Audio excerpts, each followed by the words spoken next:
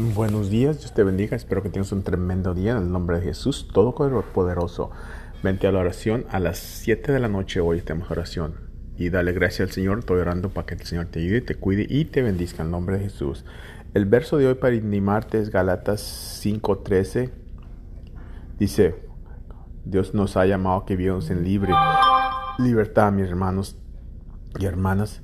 Pero no dejes esa libertad, no uses esa libertad para tu carne. Entonces úsala para que servir uno al otro en amor. Ese es servir uno al otro. Que Dios te bendiga y que sigas creciendo. La persona de la Biblia es Santiago, no el libro de Santiago.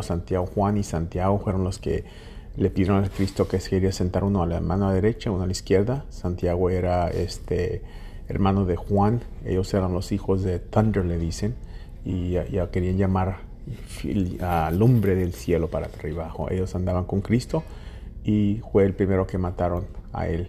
Pero el otro Santiago es el hermano de Cristo, el libro de Santiago. Que Dios te bendiga, que sigues creciendo y leyendo la Biblia en nombre de Jesús. Amén.